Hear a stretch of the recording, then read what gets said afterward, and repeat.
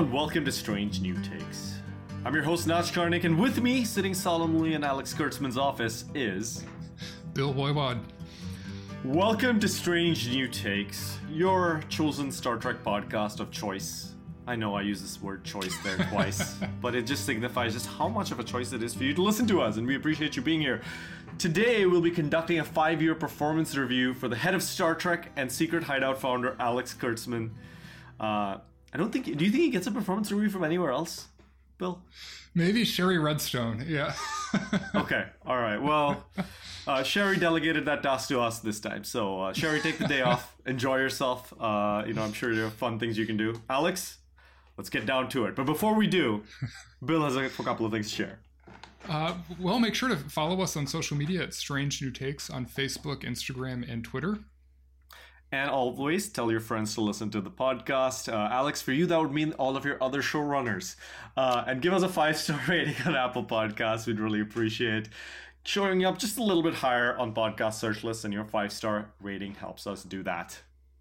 Okay, and it would probably be prudent to do a quick spoiler warning. We're not going to be discussing a specific episode today, but we probably are going to touch on some plot points from throughout the entire Star Trek canon, so watch out for that.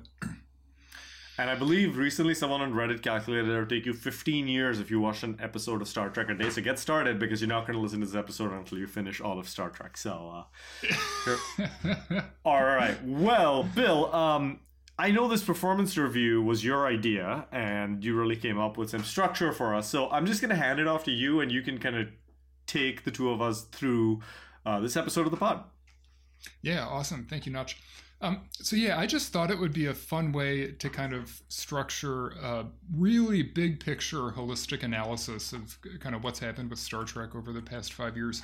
And I want to approach this in like a really good faith way. I'm not trying to just give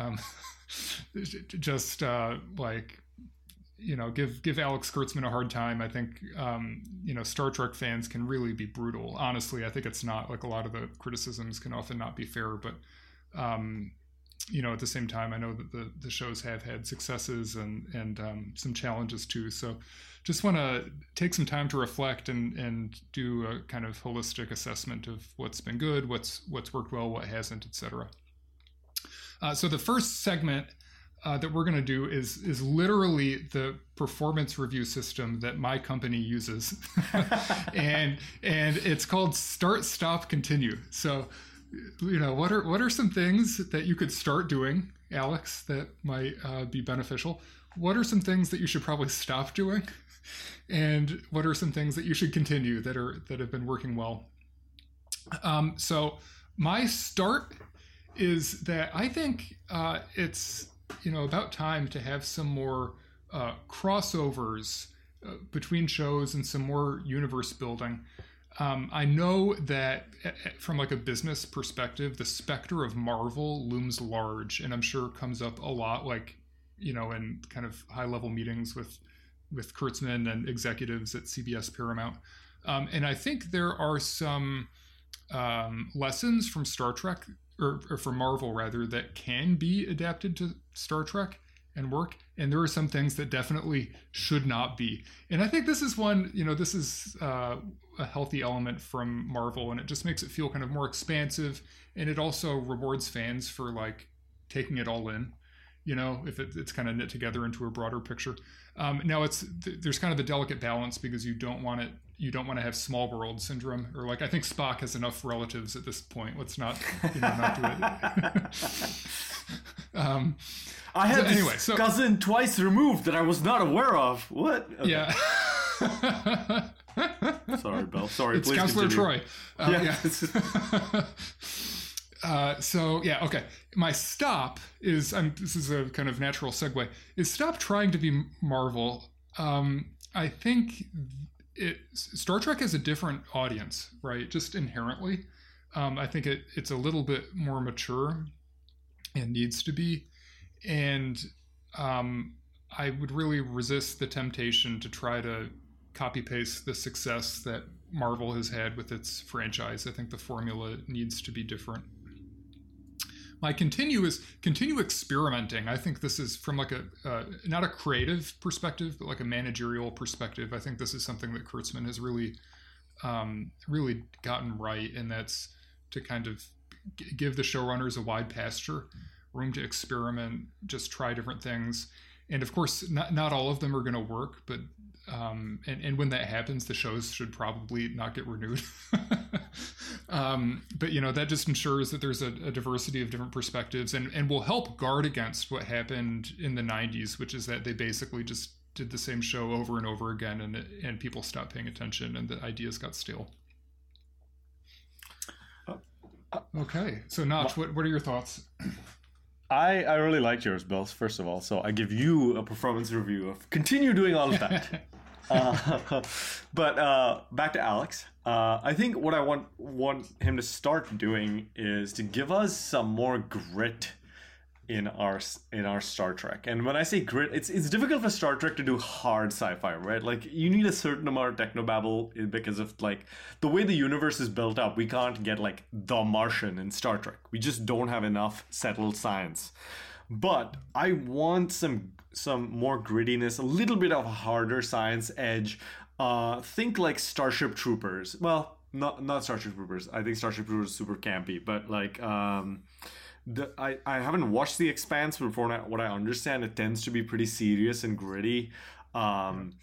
There's a show that's on the tip of my tongue, Battlestar Galactica, like the early Battlestar Galactica, kind of the edge. I mean edge, not in kind of the edgy way, but it just is it's a sharper show.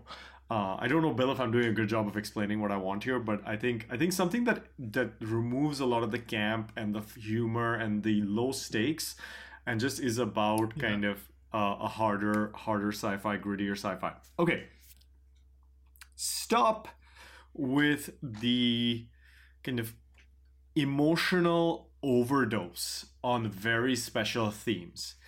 I'll give you an example of when they did this really well. We talked about this in the Strange New Worlds episode, but the episode with Dr. Aspen, that was a trans actor playing a non-binary character. It played into an existing character's dilemma with a binary question really well.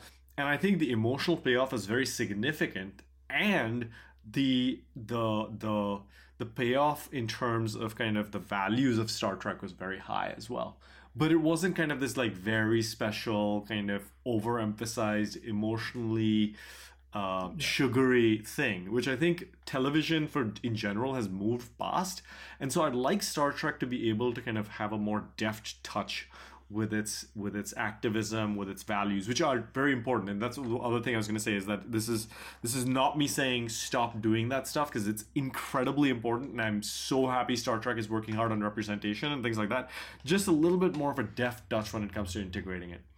What I want them to continue doing is trying things that annoy many fans. I think it's the same thing as you said, experimentation, but I think specifically here, we have such a passionate fan base that gets riled up into a frenzy, and I don't want that to be something that the creators of Star Trek fear.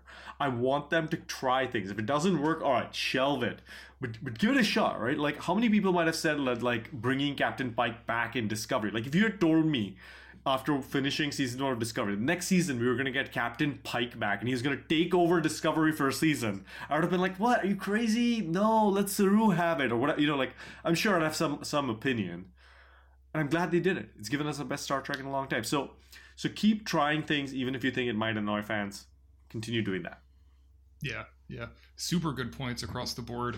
And the first point you made about a gritty sci-fi series and trying something a little bit more, just a little bit sharper, maybe more adult. I mean, it's ironic because Deep Space Nine was really the pioneer for kind of darker political sci-fi, which and then Ronald D. Moore went and did BSG, and then that was the template for like a decade. And I think we're probably just coming out behind BSG's shadow in terms of like sci-fi television. But really, I mean, you can kind of trace the genealogy directly back to DS9. And it had that like more somber, serious tone, right? Yeah. Like you weren't Yeah. sure if everything was going to be okay at the end. And that was good. I like that. Yeah. For sure. Okay. So now we're gonna do a more kind of in-depth discussion about some key themes across the different shows that we've observed over the past 5 years. So first, just a few areas of positive feedback, and we're not gonna like spend a lot of time discussing these, I don't think, because they're pretty self-evident. But just want to acknowledge that there's been a lot of really good work done. So I think the acting has pretty much uniformly been really good. Discovery has like great actors. I think they don't always have the best material to work with, but they do a great job. I think in Picard there were a few weak spots, but aside from that, I think the acting has just been stellar. Yeah, I really can't call out, like, if you had to like ask me to identify an actor that I wouldn't want to have on Star Trek or would want to have recast or something, I would have trouble coming up with that. Like, there have been individual performances in individual episodes where I might have a gripe or two, but there's so many things that influence people on the day. So yeah, 100% agreed. I think Star Trek, even just going straight back to TNG, has had brilliant acting. Yeah, for sure. I think the production values have just been amazing. And similar to what I said about Marvel, the extent to which Star Trek on television should aspire to be cinematic, I think is actually a pretty complex and delicate issue when you look at it closely. And I don't know if it's always good for it to try to be cinematic, but in terms of the production values and the CGI and everything, like, yeah, and they're crushing it. I think the VFX team or whatever you call it has just done an amazing job. I think it's also the one maybe gripe I'll have with production values, which I kind of understand why they do it, is that every show has its own uniforms.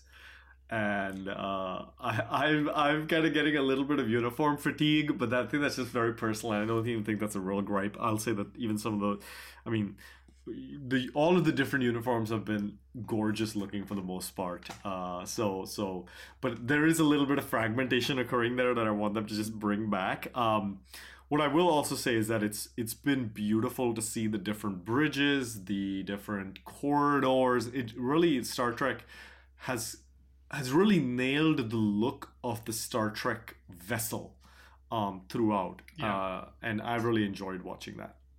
Yeah, the sets have been awesome.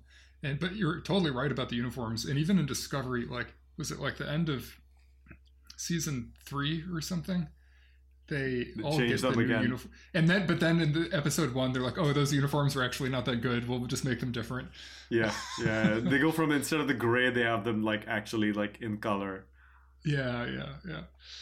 And then, so this last point I already made, just that the variety of shows I think has been really refreshing. And I think it's unlikely that your average viewer is going to resonate with all of them, but that's okay. That's kind of the point.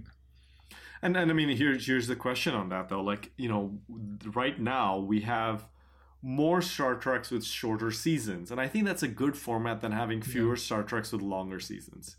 I like 10 seasons of or not 10 seasons 10 episodes of Strange New Worlds, followed by 10 episodes of Lower Decks, followed by 10 episodes of Project. It keeps things fresh, and I'm sure it refreshes the characters and the writers and lets them kind of come up with better ideas and forcing them to come up with filler episodes with the same characters. Yeah. Totally agree. And I mean, it's just a totally different paradigm for how television is made, and I think they've gotten that mix right. There is a kind of purist type of fan who, and I'm being literal here. This isn't like this isn't hyperbole. There is a archetype of fan whose favorite Star Trek show would just be one in which all the characters from the 90s shows somehow are all in it, and they're all like on the same ship, and like Picard is the captain and Janeway is the first or whatever, and it's just like a giant reunion, and they just like basically redo plot lines from TNG, and that, and there's 25 episodes or whatever, and that, for that type of fan, I don't know what to say to them, right? I mean, that's just never going to happen, right? And So well, you're making a TV show. If you make that, you're making a TV show for an audience of 10. Yeah. Right. Yeah. Yeah. I don't think like that. That's not going to have mainstream appeal. No. And that type of fan, because they're not getting that, is just going to whine a lot about whatever's being made. And I do think a lot of the criticism is not fair. It's like, it's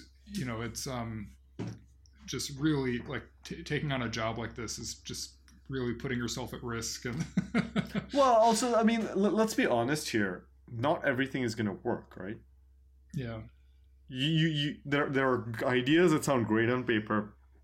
They even get to the production phase, and then it just falls apart. You can't. I would rather our show creators are able to try things, like you're saying with the experimentation thing. They're able to try things, figure out what works, and keep it on the screen, rather than being terrified of the fan reaction. This is exactly why I said that. And so I'm very happy for them to keep trying things. At the same time, I will give maybe the other side of this is it would be nice to see a one-off Voyager episode where they deal with what happens with Jane, like a one-off special, fan service special. I'm 100% in on that, man. That idea. Like give me 1 hour of Janeway just visiting all of the Voyager crew in their houses and saying hi. How about that? Well, I think there's room for that too. I mean, in some ways, I think they've been kind of ham-handed with the fan service, but I think in other ways they've been pretty restrained about it. So maybe there's more room for fan service in certain ways. Sure. Okay, so the next issue that I want to pick apart, and I think this is the biggest and most important issue, is how the new Star Trek shows have approached episodicism. I did not get a spell check error for that word. It's like taking like a noun and turning it into a verb and then back into a noun. Is that like? I believe that's the fifth ancient Greek philosophy with Stoicism, Epicureanism, Platonism, episodicism.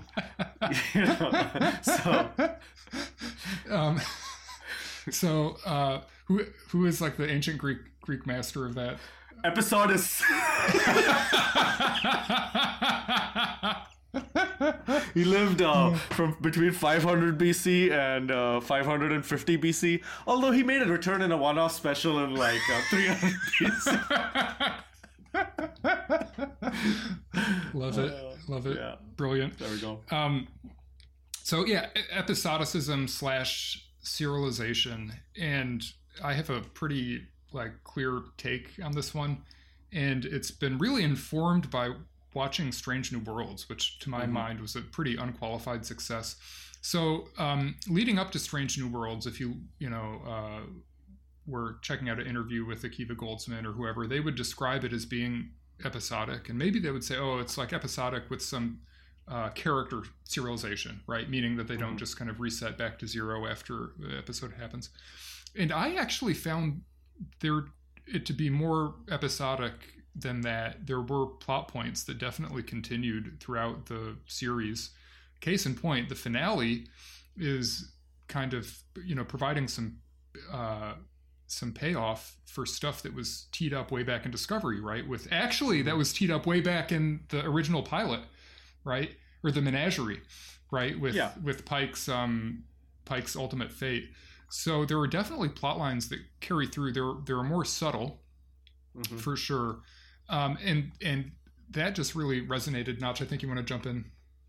No. This is just the way I sit with my finger on my goatee patch. That's the thing what Bill was responding to. But I do have a point here, which is I think this is the balance that Voyager missed, right? And of course, Alex wasn't in charge of that. This is feedback from our last performance review that we did for Star Trek, Head of Star Trek. It didn't go so well for him. So watch out, Alex. Last time we got Enterprise canceled. Anyway, I think that Voyager was so focused on being episodic that they didn't carry forward any large themes at all.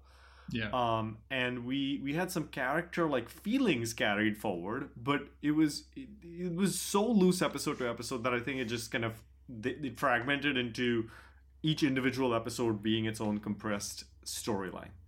Which I don't like. I think Strange New Worlds to me hits the mark really well because the core problem week to week isn't something that's caused by like an overarching storyline or anything like that. Like in Discovery, the casino episode, really speaking, kind of can sit on its own, right? Like you don't need to know what's happening the rest of the season to, I use this word very loosely, appreciate the casino episode. And you can like understand, but the reason that Discovery and her crew are there and like everything is happening is because of the like season long arc.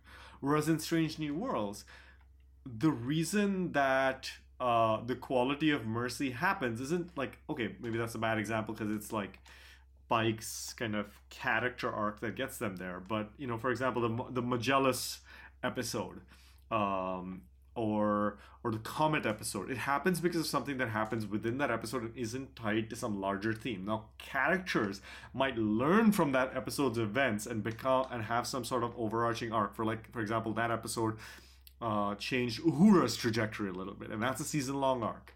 But yeah. There's this mix-up where we don't, or it's mixed up a little bit where the problem is more self-contained, even though the characters might have a longer arc that gets influenced by those individual problems. That makes sense. Yeah, it makes complete sense. So yeah, there, what you said about Voyager, I mean, they're never going to be able to go all the way back to that, right? But Strange New Worlds, I think it really hits the sweet spot. And if like Voyager is a 0 or a 1, and Discovery is a 10, and Strange New Worlds is a 4, let's say, I think if they replace Discovery, let's say, I think it should be like a 6 or a 7. I actually don't think the 10s are working. And now, having said that, I actually think that the way they have serialized Discovery and Picard is pretty, first of all, I think it's heavily influenced by Marvel and the desire to be like a 10-episode movie. And I think it does not work. So I can just imagine they get in the writer's room, they're planning out a new season, and they very clearly, they're like, okay, like there's some like impetus in episode 1 that like gets things started, right? And it just kind of launches the rest of the season on this kind of ballistic trajectory, which culminates in a really kind of literal way in the finale. So and so just one quick point. And actually between seasons, there's very little connective tissue. Right. It's actually, across seasons, it's pretty like episodic. I'm doing air quotes. Notch, what were you going to say? Oh, all I was going to say is that it is difficult to carry out that season-long arc. Like we saw that, BCG, BSG did it successfully for a couple of seasons, but then even it started to fail. You have the Mandalorian is very similar to Strange New Worlds, on the other hand, where they do have this kind of larger storyline that Mando and Grogu are going through. But again, the problem every week is somewhat self-contained, right?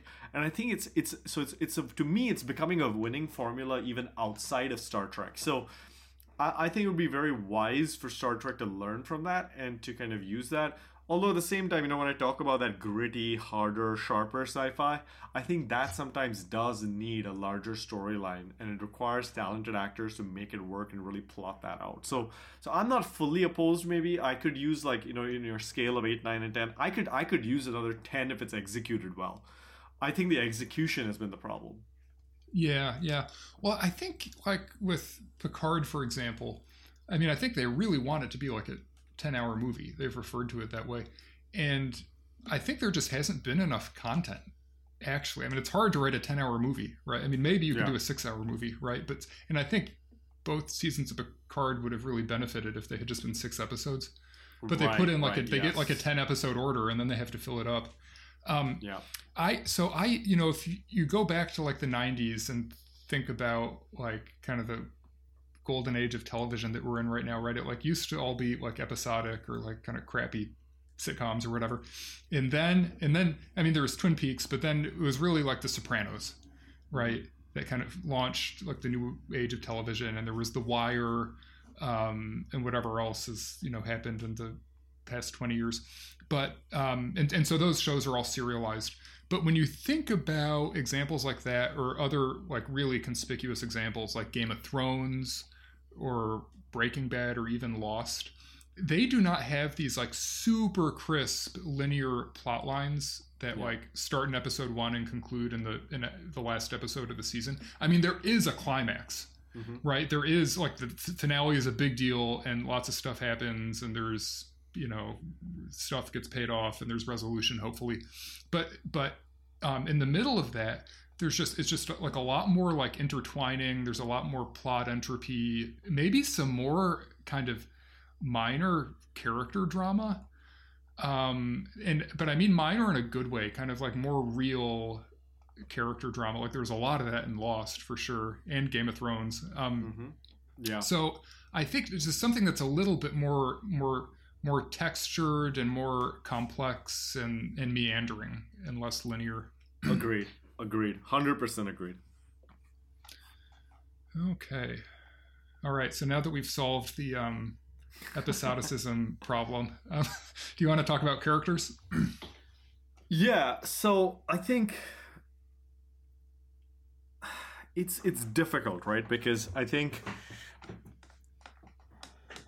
really when we're talking about character issues, I think we're talking about discovery, right? Like, because to my mind, Lower Decks, Prodigy, Strange New Worlds have really nailed the characterization. Strange New Worlds especially. I mean, gosh, I thought everybody on the Strange New Worlds, your Enterprise crew, all knew each other. Their connections are so easy to make, and so the ship felt very lived in.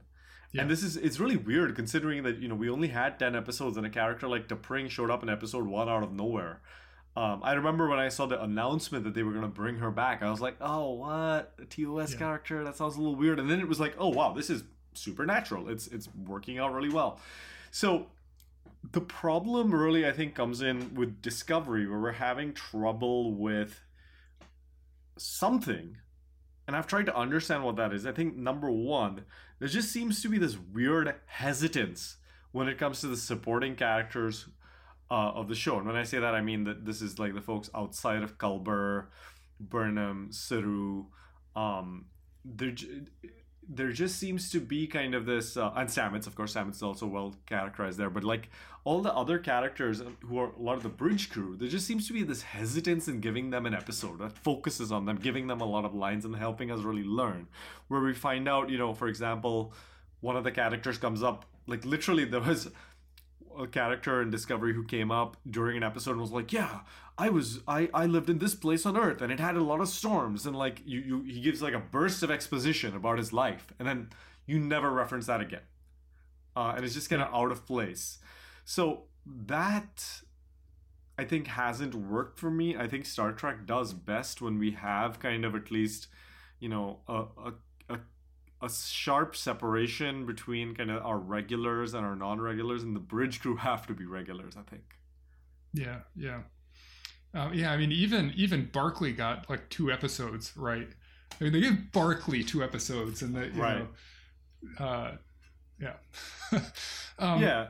And I think just one last point maybe that you can tee off of, which is, I think helping us get those character-focused episodes helps us build an emotional connection to them. Even something as simple as George Kirk shouting at Spock in the episode that was the Aliens homage. That really gave me a little bit more of an appreciation for George Kirk, you know, to have him kind of take center stage for a minute. So that's another reason I think it's important. Yeah, I think it does relate to the previous discussion about plotting and storylines, because like, so my complaint about trying to not be Marvel, I actually, to their credit, I think they're trying to not copy Marvel exactly. And what I mean when I say that is like, it cannot just be like a bad guy that they have to beat, basically, right? And I think they get that. Like, it can't be something that's totally emotionally removed from all the characters, right? It has to be something that matters to them, and something that's like personal and has emotional like an emotional arc, right? An emotional resolution and stuff that pays off. And I think they get that, right? Because you can clearly see them trying to do it, right? So like in Picard, both seasons, like so in season 1, they're like, oh, you know, there's this friendship with Data, and like Data really matters to Picard. And so we should try to make it personal and try to tie it into the plot that way. And I can't articulate why, but it really didn't work. And then in the second season of Picard, I mean, similarly, they gave Picard this like pretty rich backstory about like his childhood and stuff. And because they're like, yeah, I mean, it has to matter. It has to be like meaningful on a personal level. And it was an improvement, but it still was like, it felt kind of like pasted on after the fact, or like they're like, oh yeah, we have to have character stuff, so we'll just like add it on top.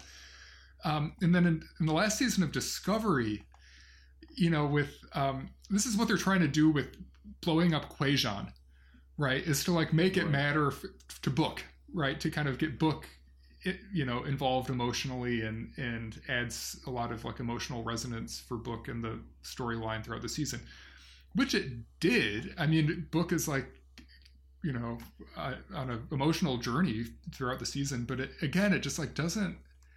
It feels pretty artificial. Like and I mean, it's kind of self-evident why they blew up his planet. Right? Yeah. How much subtlety, right? I mean, it's like oh, what? Like, Notch, can you relate to that? You know, you know. So I think they get that. They're making attempts to kind of bring in more kind of meaningful emotional stuff, but something about it is just not always clicking. Well, I think sometimes they write themselves into a little bit of a corner. You know, this is of course not necessarily the current Star Trek runners' fault, but in Discovery, you know, they made Georgiou into kind of this like completely irredeemable, you know, eats, like is a cannibal, and so like yeah. the you know, Burnham's backstory as this kind of traitor. Like there's just these little things where they kind of go for, I think, shock and awe, much like you said with destroying Kwejian, where I think a subtler touch would allow for more versatility in the future of that character, and it doesn't kind of, that one thing doesn't stick with them for the next like 15 seasons or whatever, right? Like it is an element on their journey rather than being kind of this like show-stopping bullet point on their resume. Yeah. So it's kind of that would be my kind of take on this particular piece that you're talking about. Say much like, you know, Rios choosing to stay behind on Earth, even though I didn't really have a problem with it, but like that's it, he's gone now, rather than like there being maybe a more subtle way of like giving that character some development by maybe like having him have to have a tearful goodbye to the woman he loves, and like then we can explore what like that loss meant to him in the following season. You know, like it's I think a slightly lighter touch would be good with the emotional elements in the characterization. Yeah.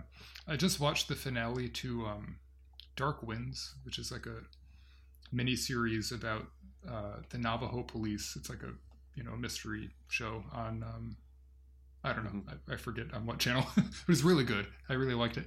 And the finale, there's like such good emotional payoff. It was so artfully done, and you really kind of feel what the main character is feeling. And I just have not really. Season 2 of Picard did that for me a little bit in some instances, but anyway, I think that's something they struggle with. So moving on, Notch, do you have any thoughts about dialogue and kind of the writing? Yeah, this one's a lot harder because I think this one touches on the talents of the writers, and I want to start by just saying thank you to all the people who write Star Trek and make their lives work into giving us a franchise we love. Know that everything I'm about to say comes from an amateur critic who appreciates Star Trek for what it is. And again, I want you to try your best and give an experiment. So this is not me kind of... This is basically coming from a place of appreciation and a growth mindset. Let's put it that way. For me, I think this has been the biggest difference between all of our new Trek shows. And this is like Strange New Worlds to me is the strongest. Prodigy is the second strongest. Then we get Lower Decks, Picard, and then Discovery is a long, long ways out. The other thing is dialogue isn't just a self-contained box, because the dialogue is reflected.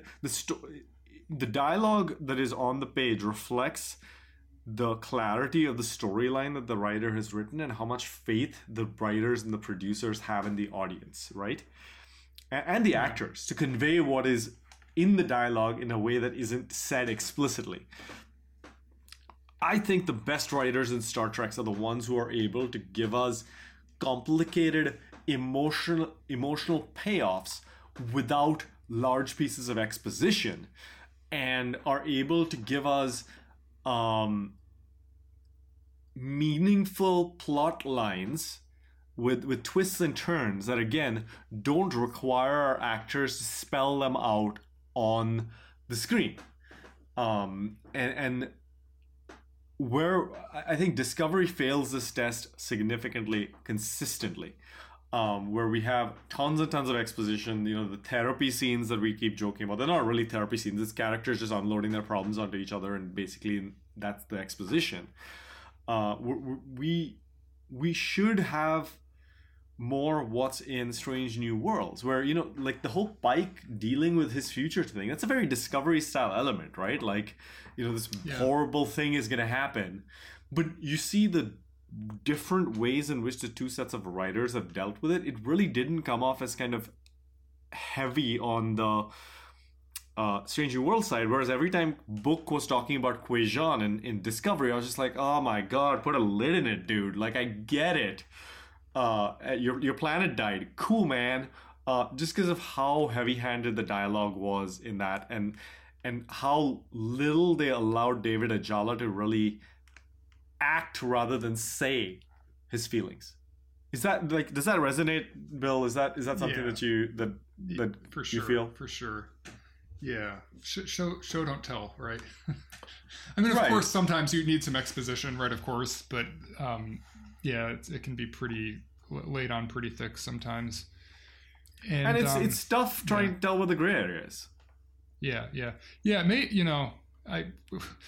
As you suggest, I mean, we definitely need to have some humility here as armchair critics. I don't know what it's like to be a writer. It may be really hard to anticipate how something will actually turn out once it's, delivered and been filmed and whatever. But the only thing I would add is that I think there are also some lines, mostly in Discovery, that are just like really corny. When they're like, yes, go science, or like, I mean, Star Trek is supposed to be a celebration of science. That's cool, but like, you don't need to just say it that way. That's Tilly in the first episode where Pike shows up at the very end. Like, yes, that's the power of science, people, and she literally like claps. If I recall correctly. It's come on, man, come on. Yeah. Okay, and so last point in our deep dive section, world and universe building. So Notch, I'll pass this one to you first. Yeah, thanks, Bill. This is another thing that I think it's difficult to achieve successfully. I think this is a problem for movies, video games, TV, across the board, books. I enjoy creative context that can give us a world that feels large and lived in, rather than small. A great example of this not needing to stress budgets was TNG, or even Voyager sometimes, where we saw like one room on a planet and you just assumed that there was another entire society out there of people. Like, it felt like that our starship was stopping by a very large world, and we were just seeing a slice of that area, rather than like the Starfleet Academy and Discovery, for example. It was just so small. They were in this like nondescript room without any details. It just felt like little, and you were like, this is Starfleet Academy? Like, this is like, if you're going to make that creative choice, like, acknowledge it. Be like, this is a very small class. I know that this is like nothing like the Starfleet Academy that, used to, like say something about it if you're going to make a explicit choice to make it little, but otherwise it just feels like kind of small, and it's obvious that you're trying to save like production dollars. Let's put it that way. Or that's my assumption. Yeah. I think Discovery feels kind of claustrophobic sometimes, and especially for me, the 29th century universe. And I guess in season 3 it was kind of supposed to, right? Because they don't really have warp drive, but there's a lot more kind of richness they could add. I thought Picard in season 1 with the Romulans did a really good job, kind of fleshing out the Romulans in a way that hadn't been done before. I just still remember the detail about them having the fake door on the front of the house, and but yeah, it's something they could do better for sure. And that's a great example of where like they had your typical Western set, but they managed to like really kind of do something very special about it, connect it to something else within the Star Trek universe, and so it made it seem large because of that. Yeah. I'll give you another example, by the way, which is the post-burn landscape, where there's so much of cool complexity and world building to explore there. And instead we got that funny scene in the butterfly planet, those like weird butterfly people as the first scene back. Yeah. After the season break. And I feel like those choices can sometimes make our universe feel less complex, smaller. And I don't like them. Yeah. No, I agree. Okay. So let's move on to the last segment here. Having kind of spilled our guts in terms of all of our grievances, maybe now we can switch to a more kind of positive, forward-looking tone and just dream about like things that we'd like to see that would be really fun to do with Star Trek. And we can dream big. I mean, we're in a position to ask Alex for anything we want. So, what's on your wish list, Notch? My wish list. I want them to redo Discovery. Not Discovery. Oh, that was on my list too. Yeah, right. No, Voyager. I want them to redo Voyager, and I know that reboots are difficult, so I don't know if I want like a full reboot with the same characters, or if I want. I just, that format has so much potential. A Starfleet vessel thrown all these millions of light years away, and I know Discovery season 3 was kind of supposed to be that. With the burn, but I feel like we didn't really get. I don't know. I didn't like it as much, I guess. So I want them to do just the same. Like maybe this time the ship can be thrown into the Beta Quadrant, and we can get that. I would really really like that. I also, and this is just, I want a South Asian, like an actual South Asian main character or captain. With a South Asian name, please, if you've listened to previous episodes of this podcast. I don't know why we haven't got one yet, but I think it's time. Yeah. That is a weird thing they do, where they give people of color white names, or like Giorgio, like she has I don't know. I mean, is the idea that it's like, oh, it's like post-racial and nothing matters anymore, but it's just kind of weird. And why does everybody have a white name? Yeah, like Captain Robau, played by a Pakistani actor in Star Trek 2009. It just keeps happening, and I'm just like, can I just get one, like, I don't know, just go obvious, Captain Singh, like, just give me that, Yeah. like something like that, like, I don't know. Yeah. In Discovery, the Asian dude on the bridge, is it Reese? Yeah, exactly. Yeah.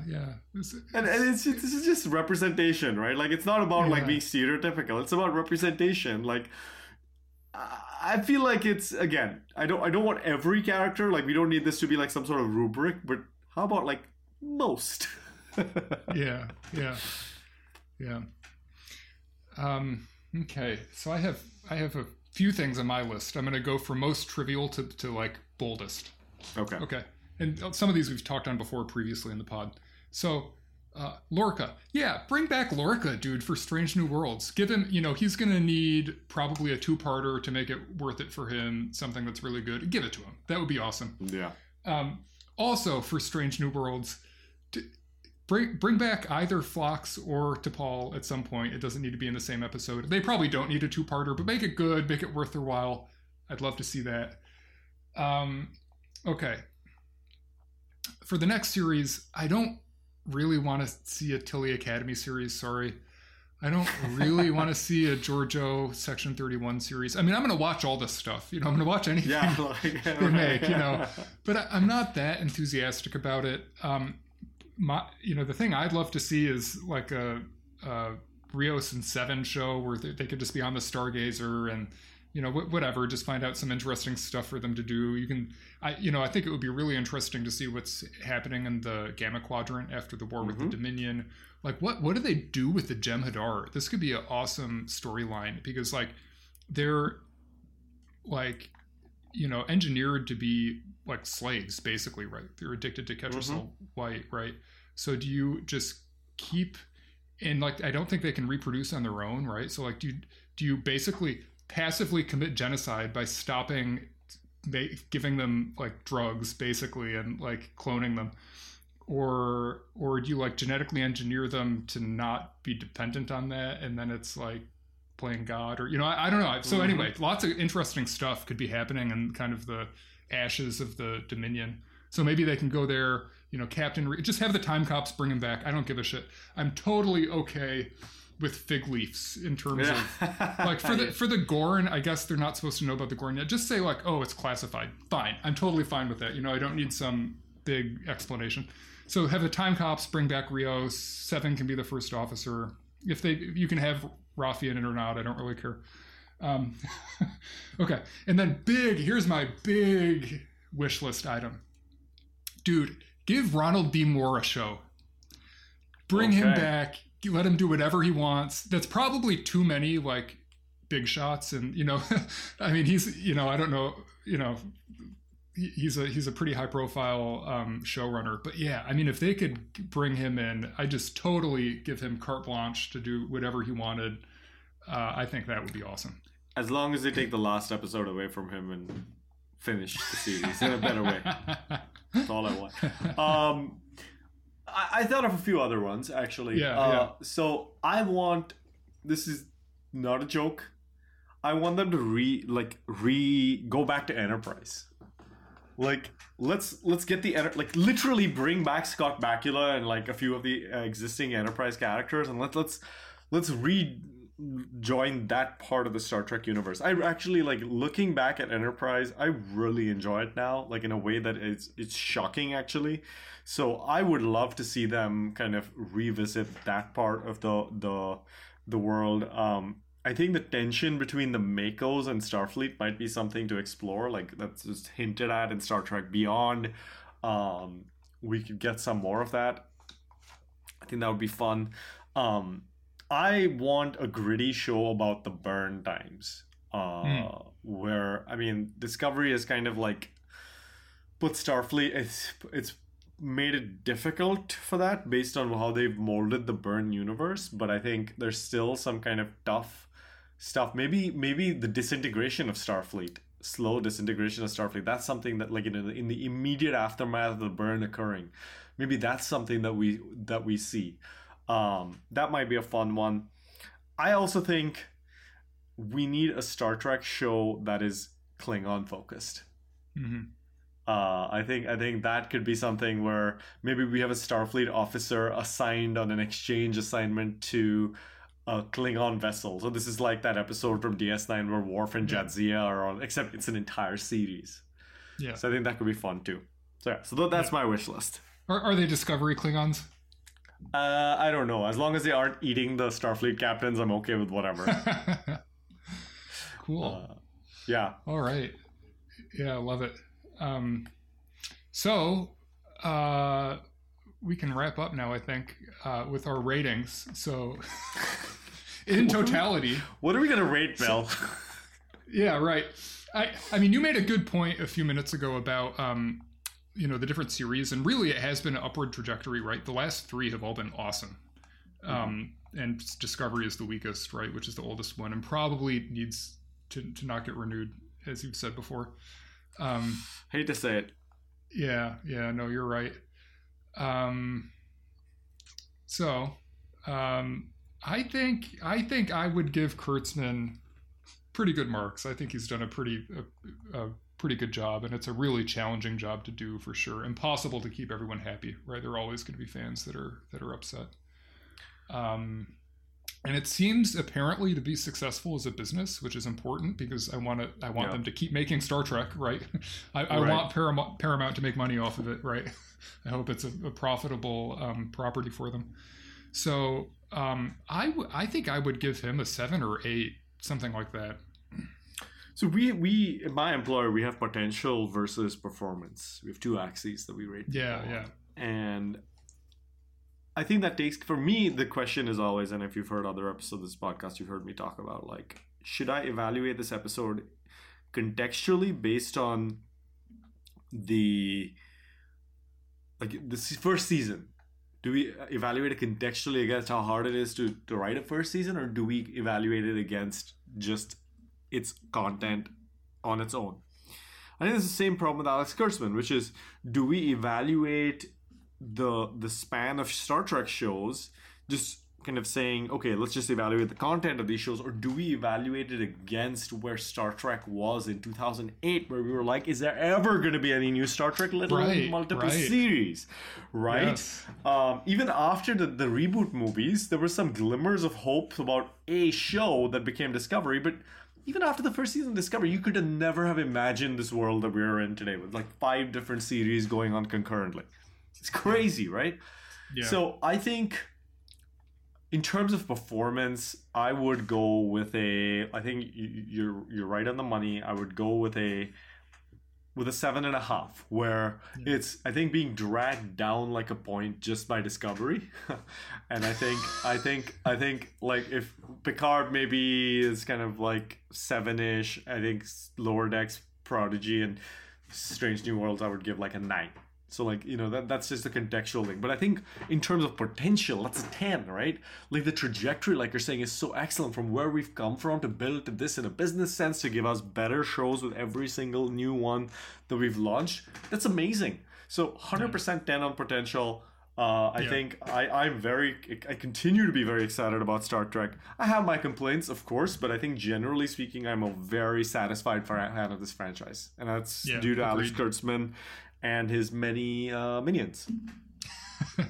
Agreed. Yeah, we're so lucky as Star Trek fans. I can remember. I just got into Star Trek when Enterprise was on like season 3 or 4, and so there was that 15-year desert, right, where there were just those few movies that came out, and now we have this wealth of Star Trek. It's really like would have seemed unbelievable back then. Seriously, it is just mind-boggling. Yeah. Well, okay. I think that's it, right, Bell? Is there anything more that we need to tell Alex Kurtzman? No, I think we were pretty thorough. I think he's got some clear direction now on where to go. So, glad to hear it. Alex. We will. What is it that Palpatine tells Anakin? We shall follow your career with the great. We're not Star Wars fans. What do we know, right? Also, great job on your hair, buddy. Nice look. Alex Kurtzman's hair always looks great, I think, in my opinion. All right. Well, Bill, I feel like I should be thanking you, so I'm going to thank you for like putting this entire episode together. That was really well done. I do hope Alex listens and thanks you as well. Yeah. No, thank you. It was a fun discussion. Absolutely. And Emily, I hope you and your family feel better very soon. Adam, I hope you're enjoying your visit to our northern neighbor. Rudy, I hope your family is having a good time with you as well. And then also want to say thanks to you, dear listener, who I bet there are people who aren't Alex Kurtzman who also listened in. Thanks for making the time for us. We always appreciate you adding us to your podcast rotation for the week. Thank you, Jish Nagua, for recording our theme music. We always appreciate you strumming away at the guitar. And special thanks this week to... Who should we do special thanks to, Bill? Roberto Orci. Fine. Do you remember that guy? Yeah, he was the technical advisor, right, to Star Trek or something like that. Well, he used to be Kurtzman's like partner back in the day, and they did a bunch of stuff together. But then, are each free agents now apparently. So. Got it. Well, I appreciate. I think the most memorable thing that I can contribute specifically to Roberto Orci as an individual is to help me pronounce the name Orci. So thank you, Roberto. Special thanks to you. All right, goodbye.